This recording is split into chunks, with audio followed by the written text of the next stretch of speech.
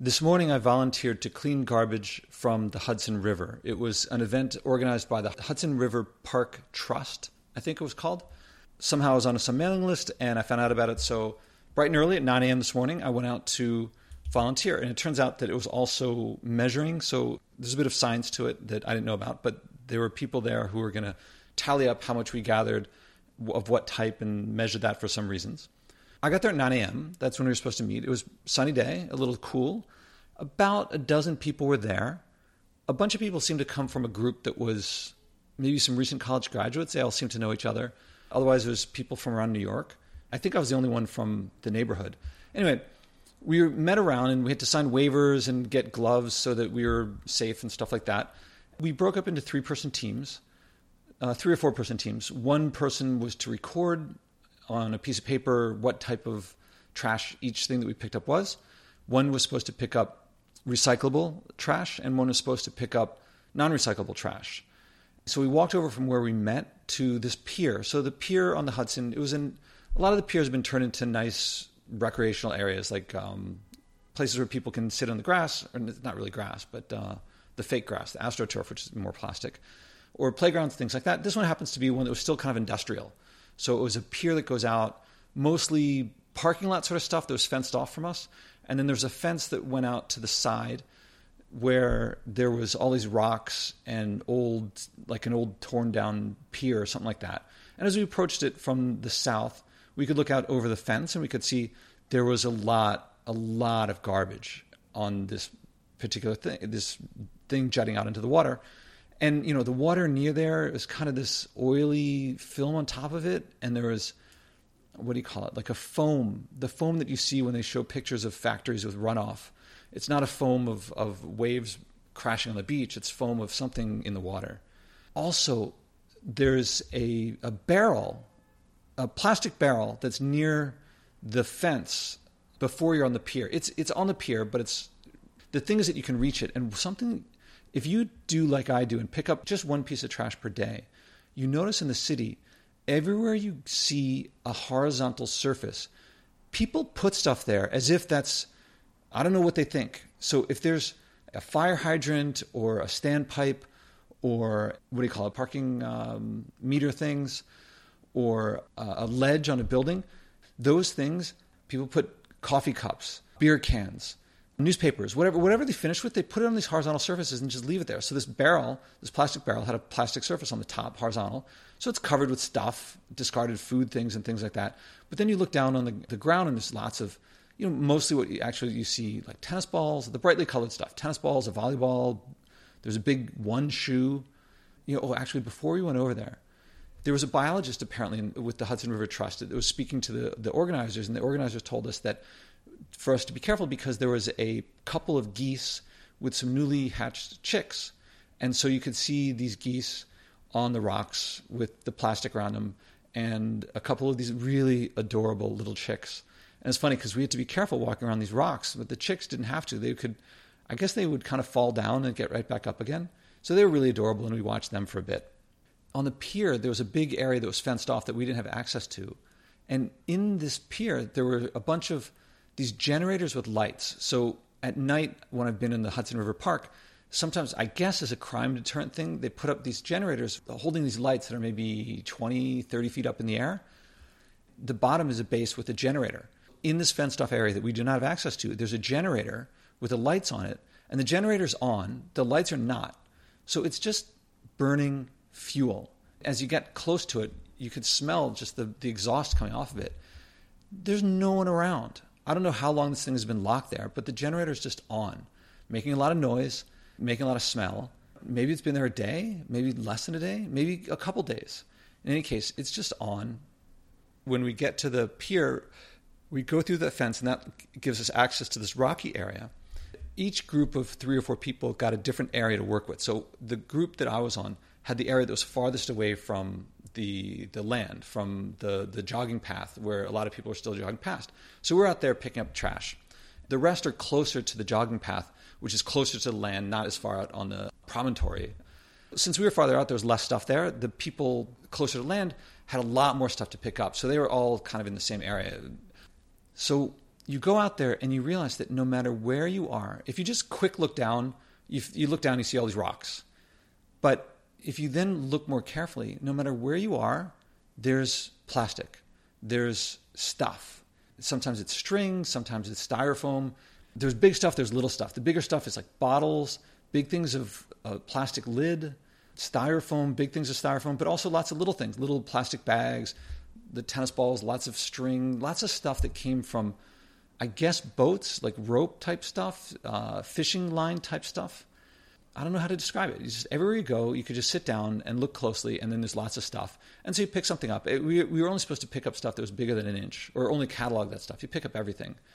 And you say, all right, I got a bottle cap here. Oh, I got a bottle, and it's number 1 recycling type or whatever. We're just filling up these bags. And at one point, the chicks start walking toward us, and the parents start getting kind of nervous looking at us. So we're kind of nervous that the chicks are going to come too close, and we're going to have to move away because the geese want to attack us. But as it happened, all that happened was we got to see the geese up close, and those little chicks were really adorable. Naturally, we're out there talking about life and so forth, and talking about all this trash and stuff. Of course, I mentioned how a few years ago I did this experiment that you guys have all heard on the podcast of how I avoided food packaging for 1 week. This is why I'm recording today. This is when I said that, the response from this guy who was in my group that's when I realized I wanted to record this, because his response is the same response that I get from almost everyone, which is defensive. What I mean by defensive is that it's always explaining why it's impossible. He's like, I could never do that. I don't have time to do that. I don't have the ability to do that. I'm not trying to convince anyone of anything. I'm just trying to share what I do. I'm just saying the conversation. I'm unhappy now, but I was just telling him, like, I find that it's faster and cheaper and more delicious to do it. And he's saying, well, I don't have time. I always have to get takeout. I say, it was hard to make the switch, I say to him. But once I make the switch, it's actually a lot faster. I don't go into the details, but so it's about 20 minutes prep time for me to make one of my stews. Then it cooks. It's an electronic pressure cooker, so I don't have to, it just cooks on its own. And then I got 5, 6, maybe 7 meals, depending on if someone's coming over, and I feed them, because it seems most people eat less than I do. Then he starts asking me, what if the food delivery came in cardboard? I'm like, you can eat it, but I'm not going to. I don't eat packaged stuff. And the thing is, we're surrounded by all this garbage.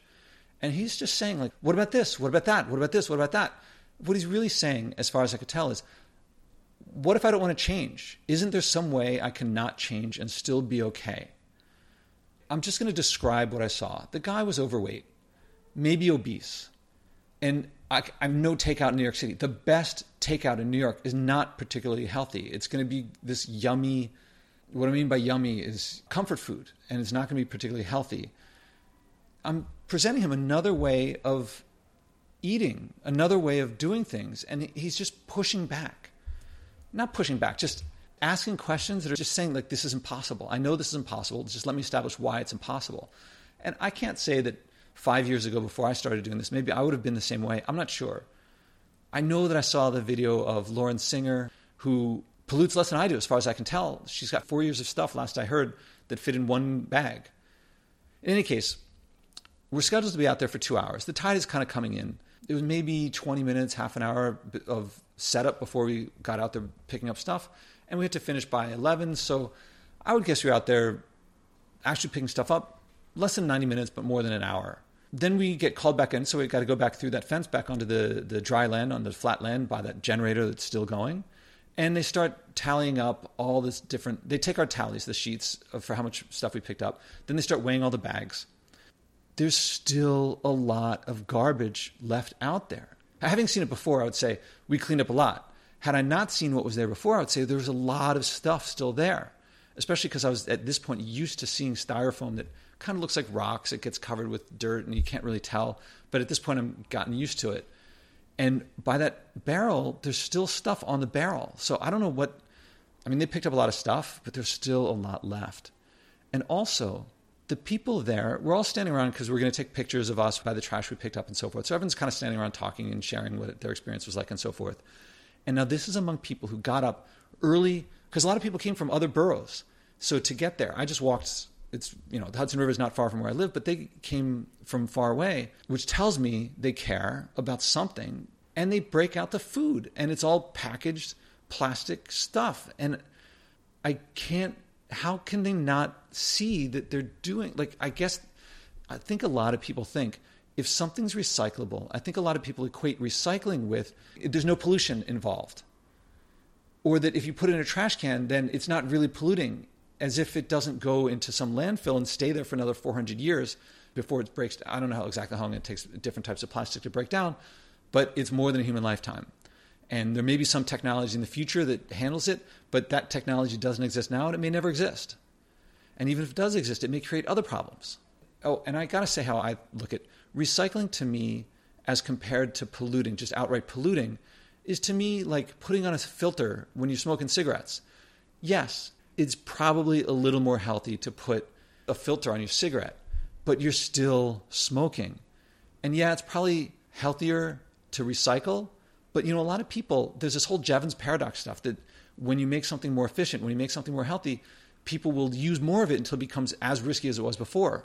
I think a lot of people, when they think, oh, this is recyclable, then they just use more stuff. So even if it wasn't recycled, even if the recycling was restoring it a lot more than I think it is, I think they still undo it. Okay, I don't want to get into the math of it, but there's no talk of conservation. There's no talk of we don't have to do this. Is total acceptance of this is the way things are. There's nothing we can do about it. And that's among people who got up at, 6, 7 a.m. to get out there on a Saturday. So after they weighed all the stuff, the Hudson River Trust people who organized this stuff, they said that the amount we picked up was like 200 some pounds. And they compare that with last year. They do this in dozens of places up and down the Hudson. And they said that compared to last year, what we picked up was a quarter of all the stuff that was picked up of all of last year, which got applause, which is kind of an odd thing because it makes sense to applaud that we got a lot done, comparing it with the numbers from last year. But it doesn't make sense in the sense that that's a lot of garbage. We could pick it up because there's so much of it. So it's kind of like this, bittersweet thing. Having picked up garbage every day for, I guess it's been over a year now, I can tell you that on some city blocks, what we picked up was less than what you get on one city block. And how many city blocks are there in New York City? Actually, when we got back there, the people who were closer to the jogging path said that a bunch of joggers at various times would stop and thank us for cleaning stuff up. But I suspect that none of those joggers, none of the people who saw us, no matter what thanks they gave us, I doubt any of them changed their behavior and said, maybe we should get less packaging, or maybe we should get less stuff from Amazon Prime delivered that we can just go and pick up from the farmer's market or whatever. Personally, I'd rather have that. There's probably the sound of impatience or forlornness or hopelessness in my voice. I'm not sure. Hope is what I think about. Do I have hope that I will make a difference? Do I have hope that we will make a difference? Do I have hope that enough will change that we can prevent some of the bigger disasters that people foresee? As I'm sure you know, there's the Great Pacific Garbage Patches, Great Atlantic Garbage Patches. So this stuff is all out there. I just saw this documentary called Albatross about basically every albatross that they find has plastic inside it, and it's causing them to die because they feed it to their babies. The babies can't take off. And people say, what difference does it make what I do? Well, whoever put that plastic in killed the albatross, so you can make a difference in that direction. We can make a difference in the other direction. But back to the idea of hope. Do I have hope that we can make a difference, that we can divert the path that we're on from the bigger disasters? I don't know. People don't seem to care. If you measure caring by behavior, not by what they say or what they think, but by their behavior, people don't seem to care enough to challenge comfort and convenience, to reflect on how what they do affects others. People would never punch a random person in the face. No one would blow cigarette smoke in a baby's face. But somehow, when it's intermediated by the environment, by sea, land, and water, that people don't seem to mind that what they do hurts others. And they know, there's no question that it hurts others. There's no question that a lot of it is unnecessary. A lot of it is a waste, and they know that it's a waste. And they still do it. This guy is not living a particularly healthy lifestyle. He's got the opportunity to change, and he's but speaking in a way that's saying he's not going to change. And look, I have been in that lifestyle. I have eaten a lot of Doritos in my lifetime. I've eaten a lot of ice cream. I remember as a kid knowing like all the different kinds of candies, and I ate a lot of it. And I didn't know that there was another alternative, but there is another system From the system that you are in, if you believe that it's hard and takes a lot of time to cook, then it looks like cooking seems like it's swimming upstream, seems like it's going against the current, seems like it's really hard, deprivation, sacrifice. But viewing any system from within your system makes it seem weird. Looking at any culture from your culture is a different thing. It's hard to get. But when you get into the other system, as I have, and there's nothing special about me in this regard. I didn't start with any special ability to cook or identify vegetables or anything like that. As it's worked out for me, there's more emotional reward, more joy, more pleasure. As it's worked out, it tastes better. I'm saving money. I've said that many, many times before. It seems unthinkable and unimaginable from the other perspective. It seems like it shouldn't be possible that you would save money, have more delicious, but it's actually easy. But still, the issue for me is not, do I have hope? Because I can't tell the future. Maybe there'll be some big discoveries or big changes. I hope that they're big. I hope to instigate big changes. But for me, the issue is living by my values. Now, what values? The same values of not punching people in the face, not blowing smoke in babies' faces. That value, the value of not hurting people just for the sake of my comfort and convenience, especially when it's unnecessary, especially when it doesn't improve my life. As it's turned out, it's worked out to be more delicious for me, more pleasurable for me, more community, more meaning, more purpose. But it's living by my values. That to me is the essential question. Do I want to live by my values or not? In this regard, it's a matter of integrity. It's a matter of when someone says, yeah, I want to do something, but if I do and no one else does, then what difference does it make what I do? That's the opposite of leadership. It's giving up. It's not a way that I choose to live. Even if the difference that I make isn't that great, I don't want to be the one who just blows smoke in a baby's face, even if the person on the receiving end of it, the communities, the wildlife on the receiving end of the pollution, even if they don't know that it came from me, I still don't want to do it. I think that in the long run, things will work out. Even if you think it's all going to hit the fan and it's all going to be a disaster, there's different levels of disaster. Say that all this pollution means that Earth can't sustain as much life as it would have otherwise. Well, there's a difference between dropping down to 1 billion versus dropping down to 2 billion versus dropping down to 3 billion versus dropping down to hundreds of millions of people. At a certain level, you can keep sustaining the internet. You can keep sustaining our cultural institutions. Maybe it's the difference between that and not that, between going back to subsistence living. I want to keep culture the way it is. People say, oh, Josh, we can't go back to living in caves and stuff like that. I'm like, yes, exactly. I'm not proposing that we go back to live in caves. I'm proposing that we live a simpler lifestyle. If we don't, there's the risk that nature may choose for us an outcome that wouldn't be so pretty for us. That's what I'm trying to avoid. I don't want to get too into this. My point is that we have the potential to do something about it. If you do stuff that you know affects others, to me, that's really, really important. It's not about an abstract environment. It's about the people, I guess to some extent the wildlife, but my compassion and my empathy is much, much greater for other people than for wildlife and trees and things like that. It's other people that are affected by this stuff. Actually, at one point I picked up a piece of trash. I saw something move and it was a little crab.